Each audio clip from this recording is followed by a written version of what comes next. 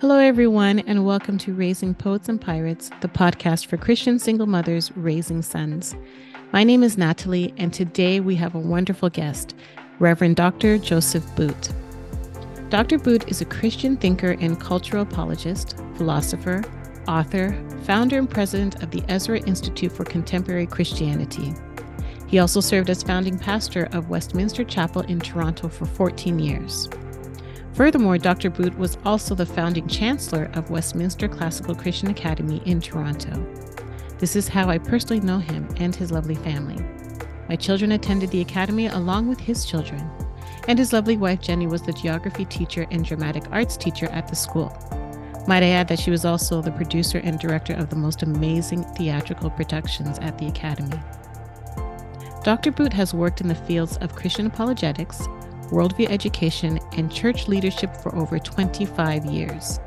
He has spoken and guest lectured globally at numerous university events, seminaries, churches, colleges, and conferences. With his extensive experience, I asked Dr. Boot to be a guest on my podcast to talk about the public education system and the way it works to emasculate our sons. Most Christian single mothers are not able to send their sons to private faith-based schools or to homeschool due to finances, location, and/or custody arrangements. This episode is not to discourage you if you are in this situation.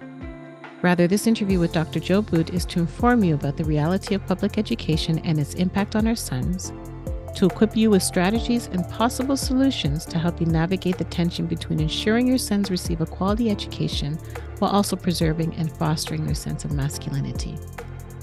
Welcome and thank you for joining me, Dr. Boot. It's great to be with you, Natalie. Thanks for having me on your show. I appreciate it. Before we begin, I'd like to ask a few icebreaker questions. First question, what's your favorite book apart from the Bible and why? Oh my, that's a difficult question because there are so many books that have influenced me so much over the years. I suppose if I was absolutely forced to choose a book, that if I was going to be stuck on an island alone with only being able to take a particular book with me, then this might not be that inspiring to well, let me pick two actually, just to let me off the hook here a little bit. Okay. I think I'd probably want to take Herman Dooyeweerd's new critique of theoretical thought, which was a tremendous work of Christian philosophy in the 20th century. I think perhaps probably he's the most important Christian philosopher since Thomas Aquinas and Augustine.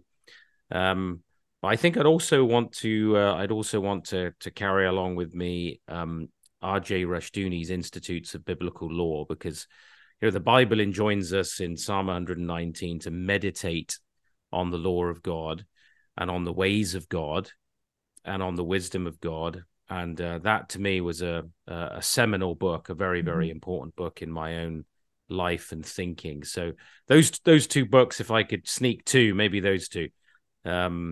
I realize they're rather narrowly in my field. Yeah. But in terms of sort of the more popular end of things, I guess a favorite novel of mine would have been actually Pride and Prejudice by Jane Austen. Okay. Interesting. Yeah. I thought you would say something from C.S. Lewis, perhaps, or... I've read a lot of Lewis over the years. He's written some marvelous books. He didn't write that many novels, of course. I mean, he did write the children's series, the Narnia Chronicles, and he also wrote a less well-known space trilogy, which I read actually in my late teens. Perelandra, That Hideous Strength. It was a I can't remember the name of the first one now. Anyway, there were three in that little space trilogy. As novels, those were excellent. And of course, Lewis has written some fabulous books that are certainly treasured here, right on my shelves here to my to my right. Wonderful. But as a my daughters were, I think I probably am responsible for giving my daughters their love of Jane Austen. So, Oh, that's good. Second question. If you had to lose your eyesight or your hearing, which one would it be and why? oh my. I think probably I would have to let my eyesight go first. Because I think especially in today's world with Braille and audio books and other ways of consuming written material, the loss of, I think, the people's voices, the loss of music, the loss of the music of creation itself. Mm-hmm. I mean, it's an impossible choice in one respect, but if I was given 10 seconds to decide, I think I would go that route. Yes, I agree. Most people have answered they'd rather lose their hearing. And I'm like, I already wear glasses. I know what colors are, but there's so much I would miss hearing in terms of music, sound, voices. No, I agree with you. And last question, what's your favorite city in the world and why? Let's say for vacation. For a vacation. Oh boy. Gosh, I could have done with some prep time on these. These are really hard because I'm There's no because wrong answer. I'm actually quite well traveled. Yes. Um, so you know what? I think for vacation, um, probably Cape Town, Mm. in South Africa, of the places that I've actually visited, just in terms of the sheer natural beauty of the place for a city. Um, and I mean, there have been some cities that I've visited over the years in the Far East and in the Middle East as well, which sort of are a wonderful assault on the senses. But I think if I Mm-hmm. had to just pick one for a city vacation, it would be Cape Town. Nice. I've heard it's one of the most beautiful cities in the world. Mm-hmm. Yeah. Excellent. So let's begin. I was reading your articles from the Ezra Institute on the myth of neutrality in education, articles I think you've written over a decade ago. And you had stated, and I'll quote, many Christians in our time have bought into the idea of the neutrality of the purpose and nature of education and facts, that a table is a table and cats are cats to the Christian and non-believer alike. However, can you tell my audience, especially Christian single mothers, the truth about neutrality in public education, that it doesn't exist pretty much? Mm-hmm. Just to give a bit of a framework. Because I grew up with that. Actually, I grew up in public education.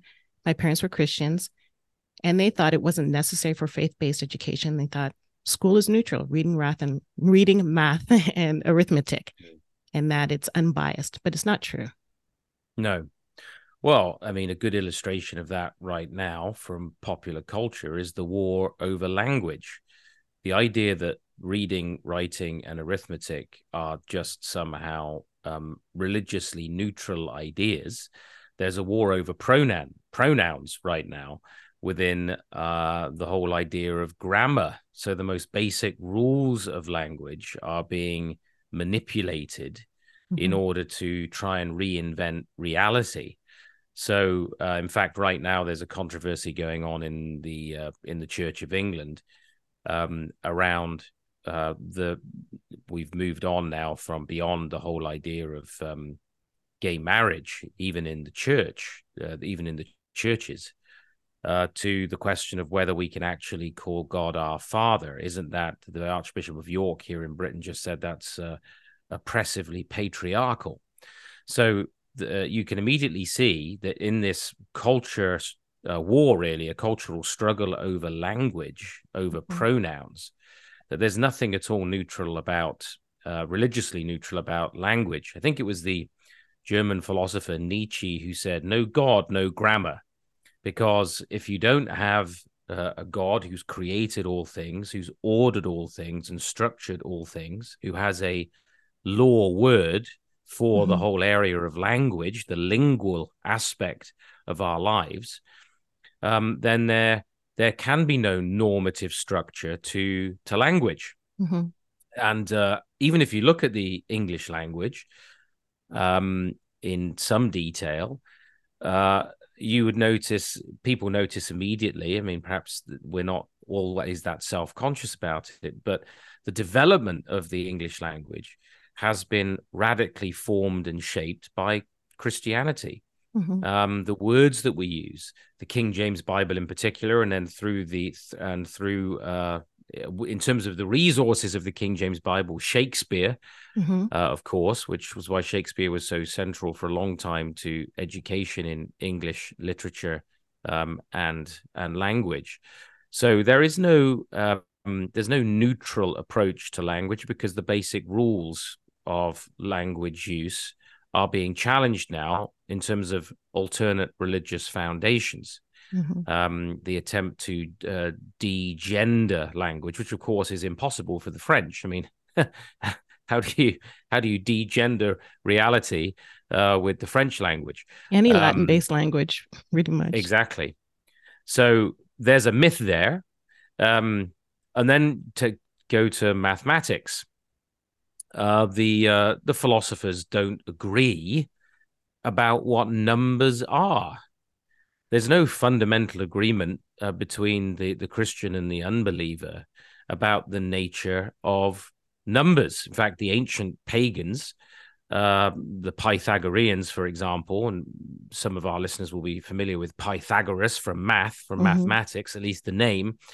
They believed in what we call world number theory. They believed that everything in created reality depended on number, and that there was some invisible, transcendent world of numbers on which all of created reality depended. And they actually wrote hymns to numbers. I once read a hymn to the number 10, written by the Pythagoreans, because they worshipped numbers.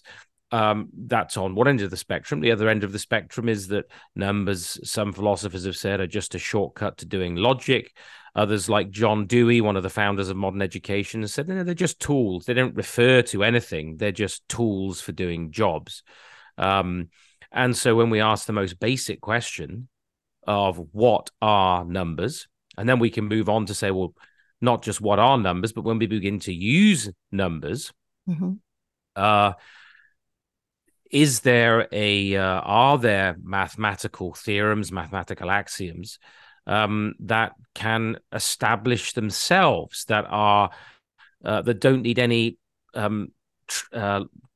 transcendent reference, something that goes beyond number to establish them? Actually, there was a famous mathematician called Kurt Gödel who famously framed his incompleteness theorem, which showed that in every mathematical system, there is always an incompleteness. There's always a step of faith needed in terms of provability.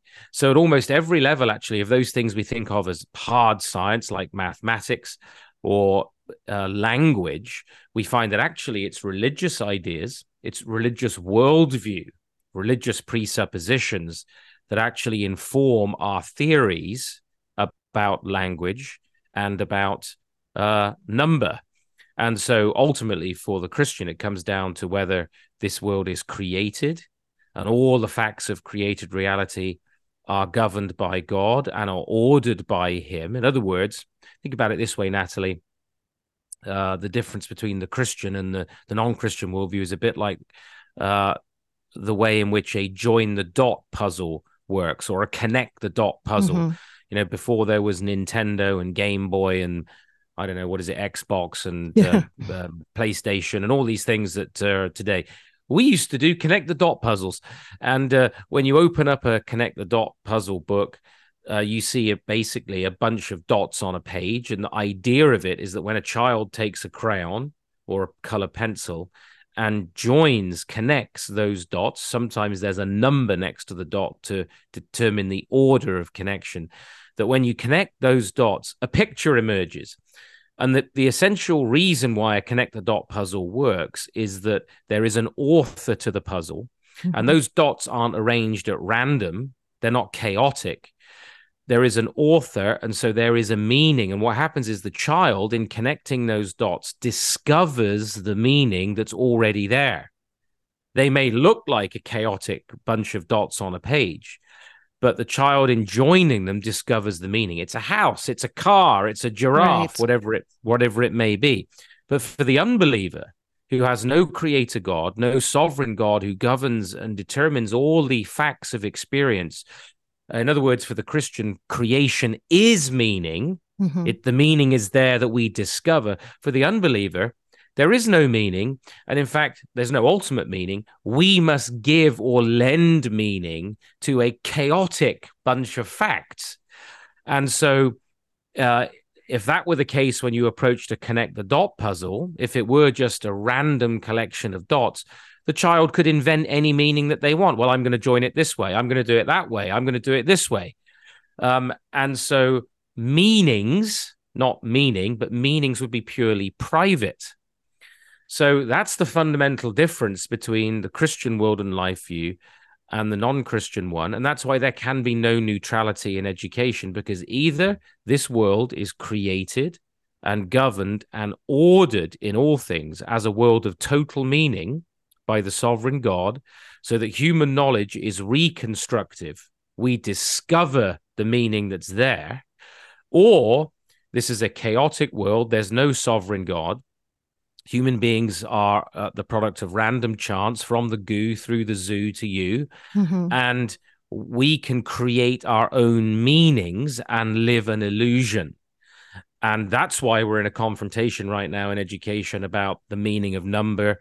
That math is somehow white, colonial, patriarchal. If, Mm-hmm. 5 times 5 is 25, or language is homophobic and misogynist, if we can only have the pronouns that make sense in English, and we've got to add he, she, it. It's not to. We have to add it, they, zer, them, Yeah. etc., and make a nonsense of language. That is because there is a religious set of assumptions under both those different views of grammar.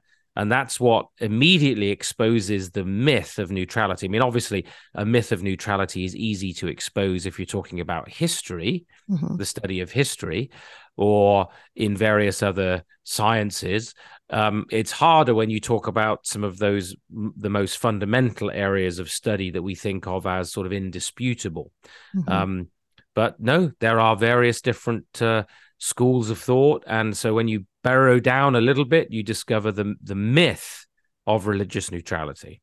Absolutely. And I appreciate your in-depth explanation of that, because it reminds me of, I have my son in public high school, and I'm homeschooling my other one. But it's so interesting. He at one point told me, "Mom, they're trying to confuse me." And he was really struggling with that, because he also felt like he didn't have a voice. There's just so many different things, so many things to say. You've got it wrong, this and that. He was shut down even for his pro-life views. And he's still trying, like, he's almost done, but he's trying to navigate that. And it got me thinking, a lot of young male voices in the public education is being silenced, being snuffed, and even masculinity is being emasculated. Can you give examples in public education where that is happening? Because maybe my listeners, Christian single mothers, maybe they need to pay attention to some red flags. I don't know if you have any examples to share, or how the public education is contributing to the emasculation of boys. Well, that process has actually been going on quite a long time. It might be worth your listeners knowing, at least in the Canadian landscape, for example, in Ontario, that the state wasn't actually involved in education until the end of the 19th century. So in many respects, the whole idea of public education, of a state education that sort of offers itself as a neutral education, is a very, very contemporary idea. Education was previously something that was handled privately and by the church. The churches had schools, and there were universal systems of free education in the West in places like Scotland long before the state was ever involved. And initially, in fact, in Ontario, there was a man named Egerton Ryerson. He was a Methodist minister originally, and he explored the Prussian system. And he proposed, with good intention, I think initially, rather than having lots of different Protestant schools, because the Catholics had a system, so you had a Christian formation there, broadly speaking, that there could be instead of having Baptist schools and Presbyterian schools and so on and so forth, why not have a Protestant education system? And the proposal was this would be funded by the taxpayer. And to be honest with you, Natalie, I think that in the end, in order to understand ultimately why we've ended up for boys where we are, you have to go all the way back to the state's interference, because when the state takes over something, it's starting to fundamentally a claim is really being made that this is an area where the state has primary responsibility or primary obligation, and not the family. But of course, parents are first educators. Now we can delegate the educational process to teachers, and that's important. That some of us just simply aren't cut out to home educate. I'm always impressed with people like you who have this ability to educate in the home, but that takes a certain kind of resolve, a certain set of skills, a certain discipline that some people would struggle to marshal, and so we delegate education in certain contexts to others, or at least part of education, but it's still under our parental supervision. Now, why is that important? Well, as soon as the family ceases to be the ultimate authority in the context of education, then especially fathers are being withdrawn from the process. I mean, if you ask yourself today, how many fathers really know what's going on in the classroom of their sons and daughters in school? It's not very many. And I know, of course, there are others who are in situations where they're single parents. It becomes even more difficult to really keep a handle on everything that's going on in the classroom. But whenever the family is sidelined or minimized, that's a problem. Now, that's relevant to the question you've asked, because I remember writing to my own Ontario Board of Education many years ago. My children were actually always in private Christian education because the Lord made that possible for us. But I was writing to the Ontario Board of Education about general things that they were saying and claiming. And specifically, it was in this whole area of gender. And I remember receiving a letter back from them. This must have been getting on for 17 or 18 years ago now, in which they said, our children, and I'd been talking about children in Ontario's public schools. I remember the striking expression they used in the letter back to me, because I was complaining about the nature of the curriculum that they were introducing. They said, our children need the kind of education that our egalitarian form of curriculum is preparing for them. And I remember being struck by basically the state's claim to ownership of the child. Modern education has essentially said that the family is kind of a poisonous environment. And the longer we can have our children, that we can put children in state education from as young as possible, from kindergarten right through to 18. Remember, we've continuously extended the time that children are out from under the care of their parents for much of the day in these state institutions. So as quickly as possible, they want them in, and they incentivize this through offering to subsidize, the state wants to subsidize kindergarten education. Childcare wants to subsidize this. And then gradually laws change so that over time, so even when I was in school, Natalie, in England, you could leave school at 16 to be apprenticed as an electrician or a plumber or whatever it might have been, or in the family business. Now that's changed even in the last 25 years in Britain. Now everybody's got to stay until they're 18, whether or not they're suited to academic work or not. So part of the issue of and I'm sure you'll have other questions on this. We can talk about some more. But the first thing I would say is that the way in which children are being alienated increasingly from the family, from the authority of their parents, and the way the state education system is tending to pit itself against the family. We want children away and out from the influence of the family, where they're learning, oppressive, patriarchal lessons about marriage and human identity and so on, into the egalitarian education of the benevolent state that is going to readjust our children to be productive members of the kind of society that the modern state wants. So the shift has moved really away from the critical goal of education in basically passing on the traditions and the knowledge and the understanding of our civilization, in this case, Western civilization, to creating social justice warriors for the modern state. And so we've seen a radical politicization of education. And to do that critically, you have to minimize the influence of the family, of mum and dad, in the child's life.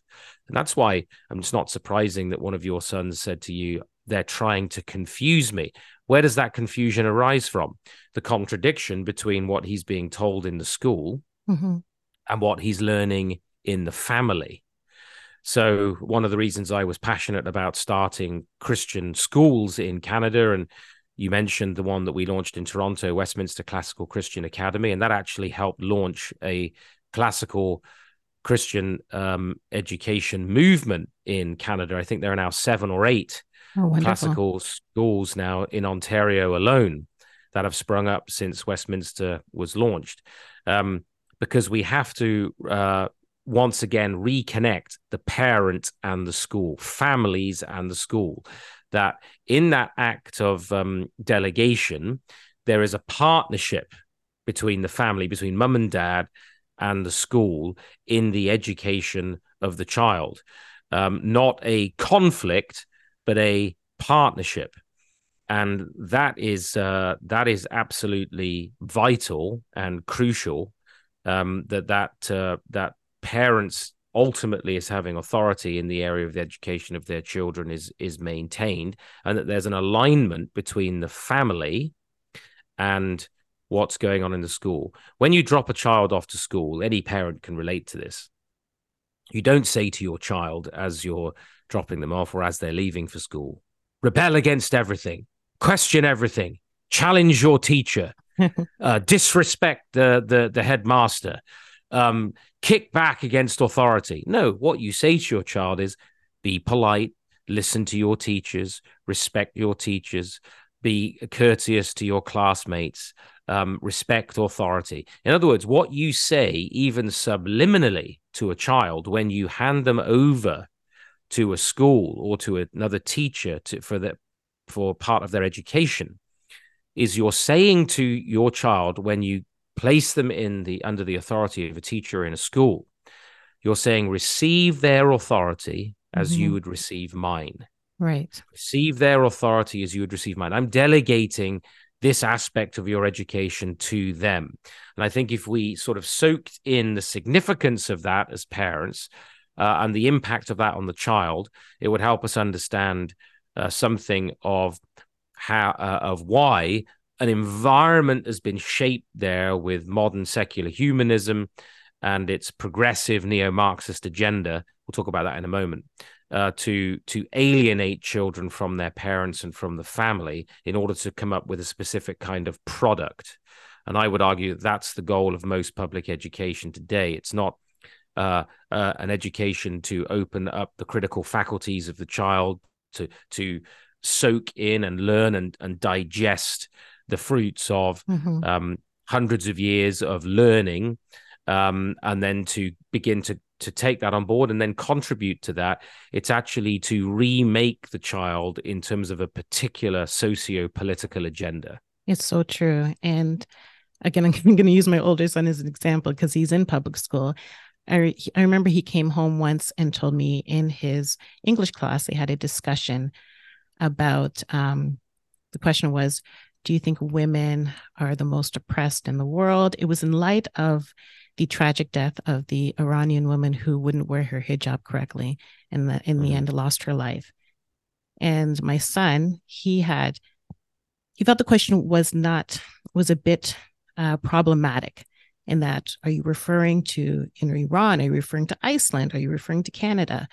He said, you're the most vulnerable right now. He said, are babies in the womb. And the teacher did not like where he was going. And he pretty much told him, you know what?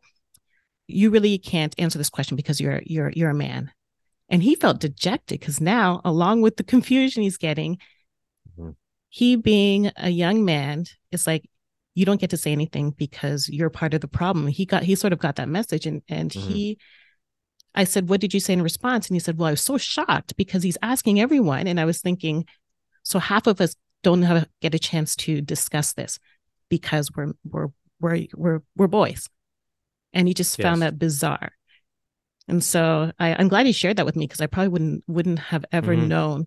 And so as single mothers, and I've asked them, what are your concerns? It's that, what do I do? Should they?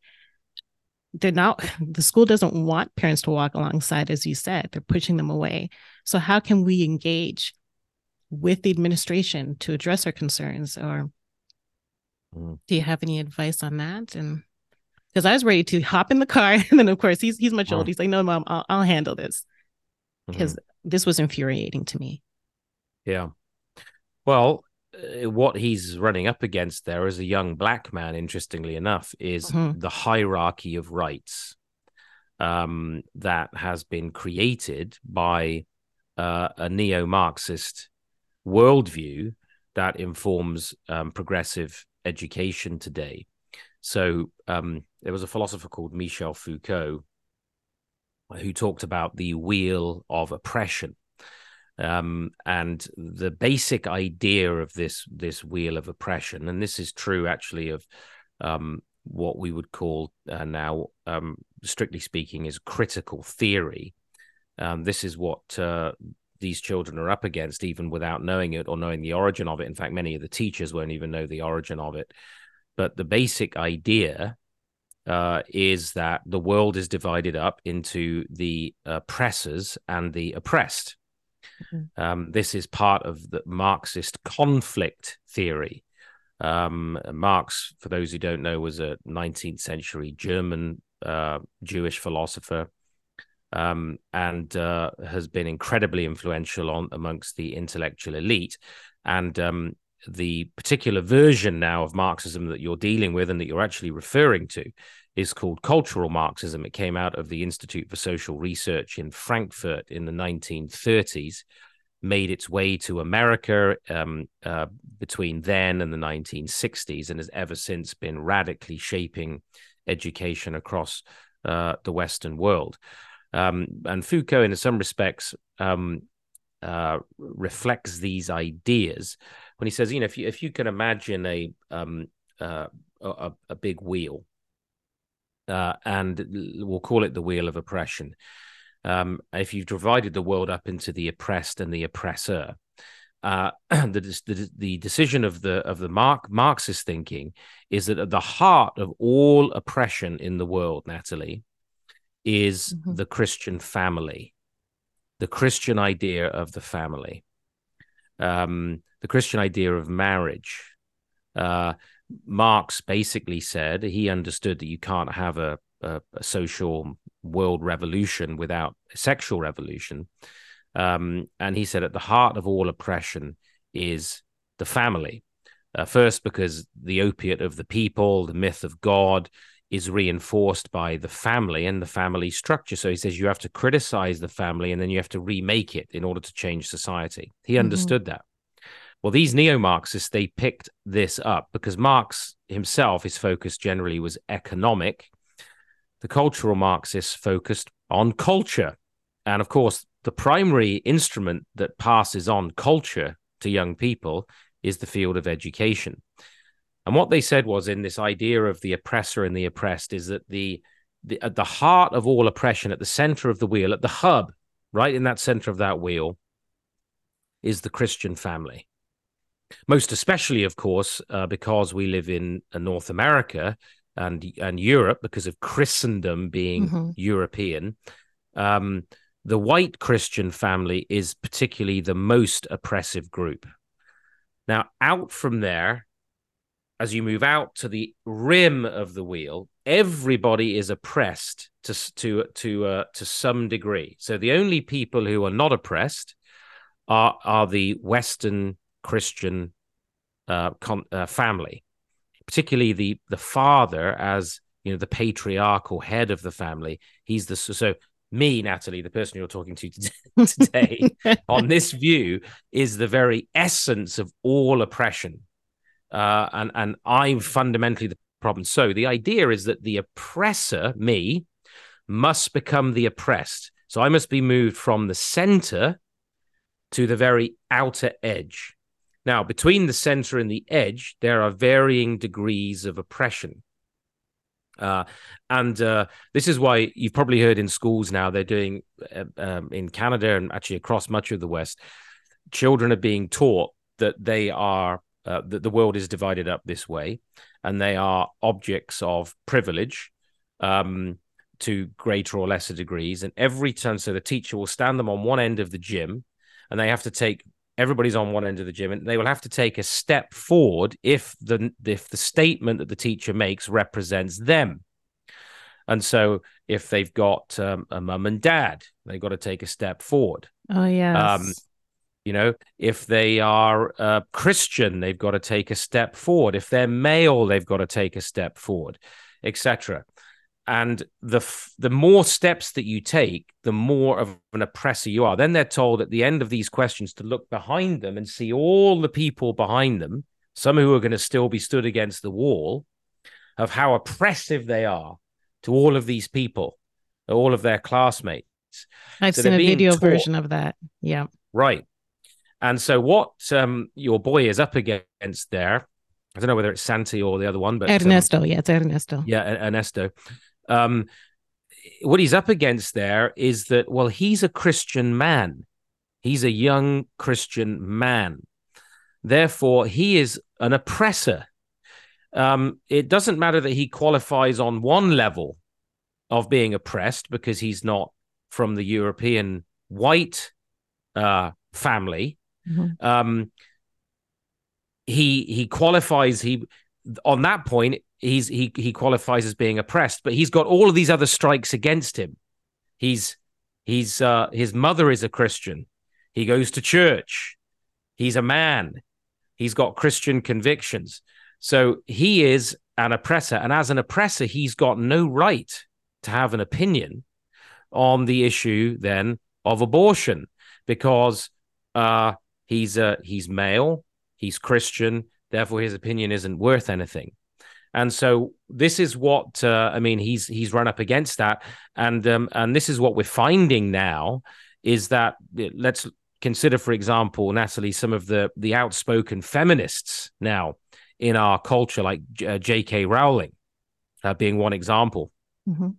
Or even famous feminists of the 20th century like Germaine Greer and others, who are now being cancelled as oppressors because they will not support the trans movement. Mm-hmm. So what you've got now is this hierarchy of oppression, and that's created a hierarchy of rights. And at the bottom of that, I'm afraid, are young Christian men like Ernesto. And that means he hasn't got a right to speak on these issues, even if he's right, even if he is absolutely right scientifically that it's a human life at conception, that 50% of the chromosomes of that child are the man's. It's not a case of simply it's the woman's body, because you have an independent, separate body. Mm-hmm. And unless we're going to say again that human beings can be owned and possessed and owned like chattel, then how can a woman say, well, what's in the womb is just that other person is owned by me and I can dispose of them at my will? Mm-hmm. So it doesn't matter if his arguments are right. It's that he belongs to a class. It's an abstract class. Doesn't matter how kind or sweet or warm and just and friendly and respectful. It doesn't count, because you belong to this abstract class, and therefore your opinion is ruled out. And you must be judged. You must become you must be moved from being an oppressor to being one of the oppressed. It's repressive tolerance. It's an Right. inverting of what they see as an unjust order. So that's what he's encountered in school. So, because we are limited on time, for someone like me who feels a bit helpless in terms of what sort of strategies we could use to counteract. So if you could speak to the Christian single mothers who have sons, what kind of strategies? Because sometimes I feel as soon as he comes home, I have to reprogram him.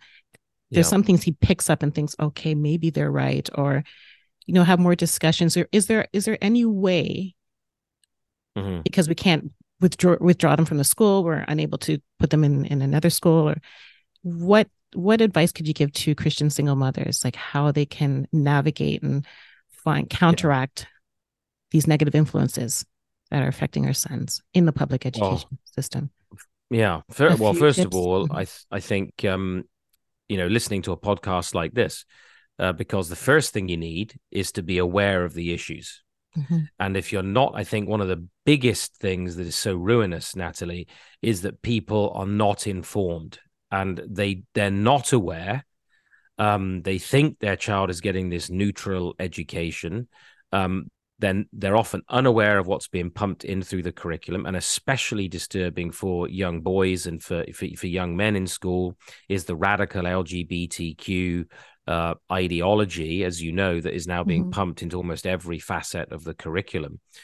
And that, in part, of course, is designed to destroy the idea of masculinity, destroy male identity, and destroy fundamentally the idea of family and of the Christian family. And if there's anything that young boys need today, it's the context of a proper understanding of what God's best is for them as men, in terms of taking responsibility and marriage and family and children. That we desperately need that if we're going to raise a new generation of young men. So informing yourself, I would say, is step one. And obviously this podcast, I think, is a great opportunity to do that. With interviews and with guidance from somebody like you who's been in these situations, who knows what it means to raise sons in the single parent environment and to try and navigate some of these challenges. So I think that would be the first thing. The second thing, I think, is we do have to be, as you know, prepared to challenge some of these things and take some of our concerns to the schools and to teachers. We may be called names. And we're not trying to make the things difficult for our children, but then there are times when what's going on needs to be challenged, and we need to express. You see, if more parents actually express their concern about the things that are being taught, the things that are being said, there would be a much better opportunity and chance of changing what's happening in the schools. So engagement. Now, obviously, for single mums, the notion of getting onto school boards and so on, very, very difficult because of the challenge and pressures of time. But even if you can't get involved at that level of in school governance to challenge these issues, making your opinion heard, periodically writing a letter if necessary, meeting with a teacher, meeting with the head, and so on. That kind of engagement is really important. And, remember this, the vast majority of these teachers are ill-informed and uninformed. They've been through the Ontario or whatever province it is, a teacher training program. They've been indoctrinated themselves. They very often haven't heard an alternate perspective.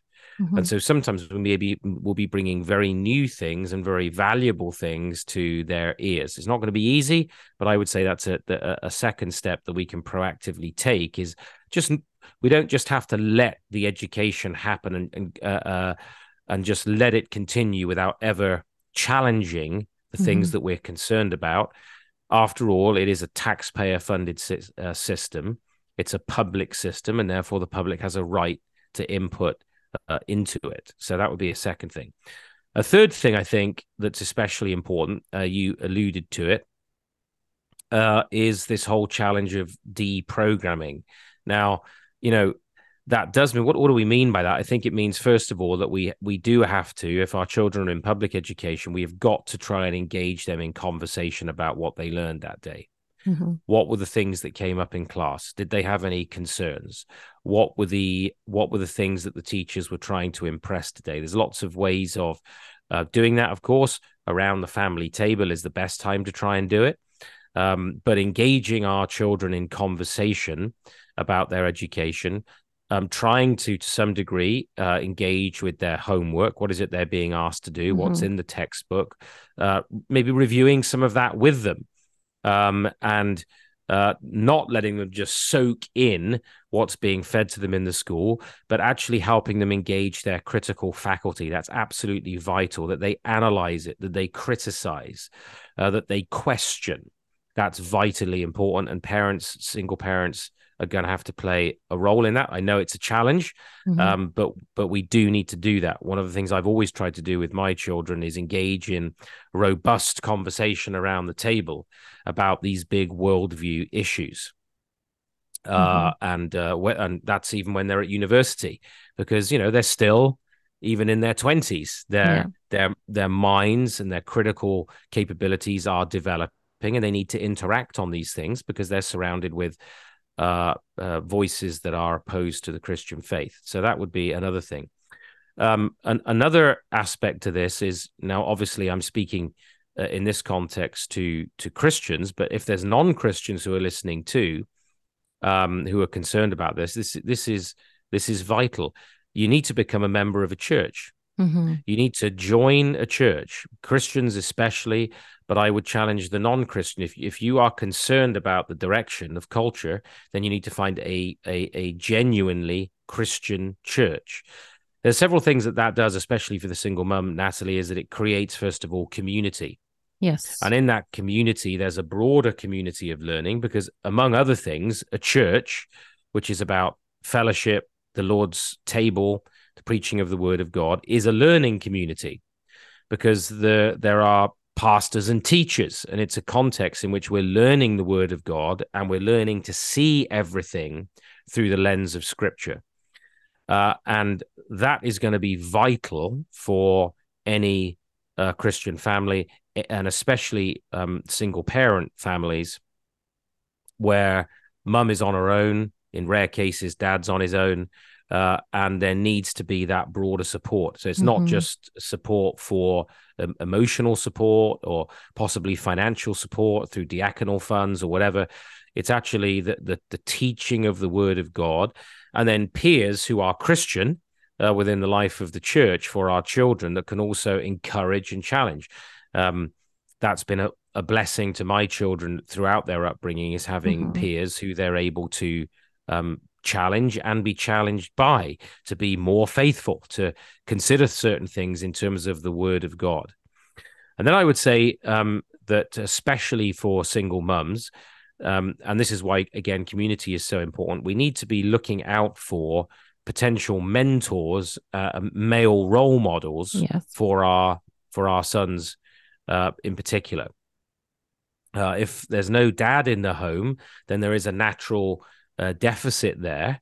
And one of the provisions that the Lord has made, because he has such a burden and a passion, as we read in Scripture, for the widow, for the woman who's been left alone, and for the orphan, those who've been left, the fatherless is what the Bible talks about. And that can happen through death, of course, but it can also happen through abandonment. Single mums, they're on their own. So they are the fatherless that God is talking about, and therefore they're more vulnerable. Mm-hmm. And so what our sons especially need, our daughters too, but sons especially need, is role models and mentors. Those can be found within the church, both in terms of church leaders, but also in terms of other families. Older men in the life of the church, trusted people, godly people who know how to run their own homes, who've shown themselves faithful, as well as for our older sons, young men who are a bit further on, faithful young men who may be 5-10 years further on, who can be a support and an encouragement to our sons. And then finally, I would say that there are extracurricular activities that our children can get involved with, especially our sons in the single parent environment, but our daughters too, where not just talking about sporting environments, which I think are important for letting off steam and that sort of that young men do need those peer environments where they can just enjoy time and fellowship with other young men, with groups of young men. Boys especially like doing things together. Girls love to talk together, but boys like to do stuff together, and that's how they usually bond. And I think that's important. And for the Christian family, for the Christian single mum, especially because of the educational issue, worldview education. One of the things that we provide at the Ezra Institute is Christian worldview education for teens. Yes, I was going to ask you if you'd talk about that. I'm glad you're leading into that. Yes, please continue. These are camps. Ours isn't the only kind of camp, of course. There are a variety of Christian camps, but I think our kind, if I may be so bold, is especially important because we offer a Christian worldview leadership academy, sort of a 1-week intensive time where 30 to 60 young people between about the age of 14 and 17, or 15 and 18, come together for teaching in the foundations of a Christian world and life view, of a biblical view of reality, where they get taught a biblical understanding of what it means to be men and women, what it means to think as a Christian, and they're given resources and tools to be able to process and understand the challenges that are coming to them from their culture. How do you, it's really important, the Apostle Paul modeled this when he was evangelizing in the pagan city of Athens. He didn't go in ignorant of pagan thought and their ideas and their gods and their ideologies. He understood it. He'd read their poets. He knew their philosophers, and he was able to engage them on that level. And so what we try and do is prepare young people to understand why it is they're hearing what they hear at school. They get a chance to ask all their hardest questions, which they might be a bit nervous to ask even at home, or a bit scared to ask in church, and certainly unlikely to ask in school. Yeah. And get a serious and robust answer to some of those challenging questions and concerns that they have, and begin to rebuild in them the Christian mind, so that they've got their critical faculty awakened, their defenses are ready.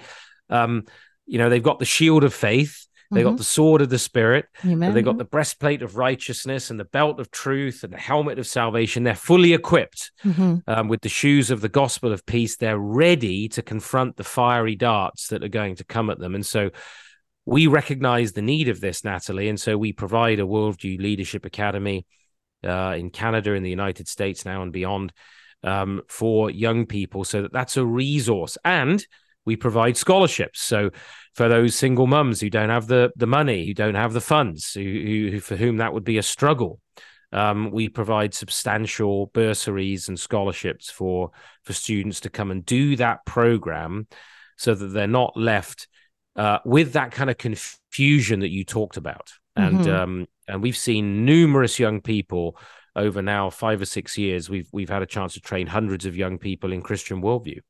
No, yes. And Ernesto had attended a few years back, and it was so transformative. Like his face lit up to know the truth and how to handle it in this modern world. Thank you so much, Dr. Boot, for giving me your time in this excellent, informative interview. I would love to have you back again if you meet down the line, somewhere down the line. I'd be delighted. Yes. Yeah. And we can talk about other issues, education, worldview. Again, it's been a pleasure, and I'm hoping the audience has gotten a lot of golden nuggets from this. And I appreciate the history behind education, everything leading up to how we handle it today. This was so great. I'm glad we were able to do it within the time frame that was allotted. And I pray that your ministry, the Ezra Institute, and all the endeavors will just flourish in this world today. And God bless you, your family. I look forward to seeing Jenny. You guys are, I think, going to make a visit soon. We are. And I hope to see the kids too, because I'll make sure my boys, especially Santiago, to hang out with Isaac if possible. Yeah. And yes, again, thank you so much. This has been such a blessing. Appreciate it very much. Thank you very much for having me on the show, Natalie, and we'll both look forward to seeing you in person and coming back on the show in due course. Thank you. God bless. God bless you. I hope you enjoyed this episode of Raising Poets and Pirates and that it encouraged you and was a blessing. If you like this kind of content and more, please subscribe to this podcast. Furthermore, if you have any questions, comments, or suggestions for future episodes, send me an email at hello@raisingpoetsandpirates.com. Also, don't forget to sign up for my newsletter to get notifications on the next episode, as well as exclusive information. Just go to raisingpoetsandpirates.com. Thank you, and God bless.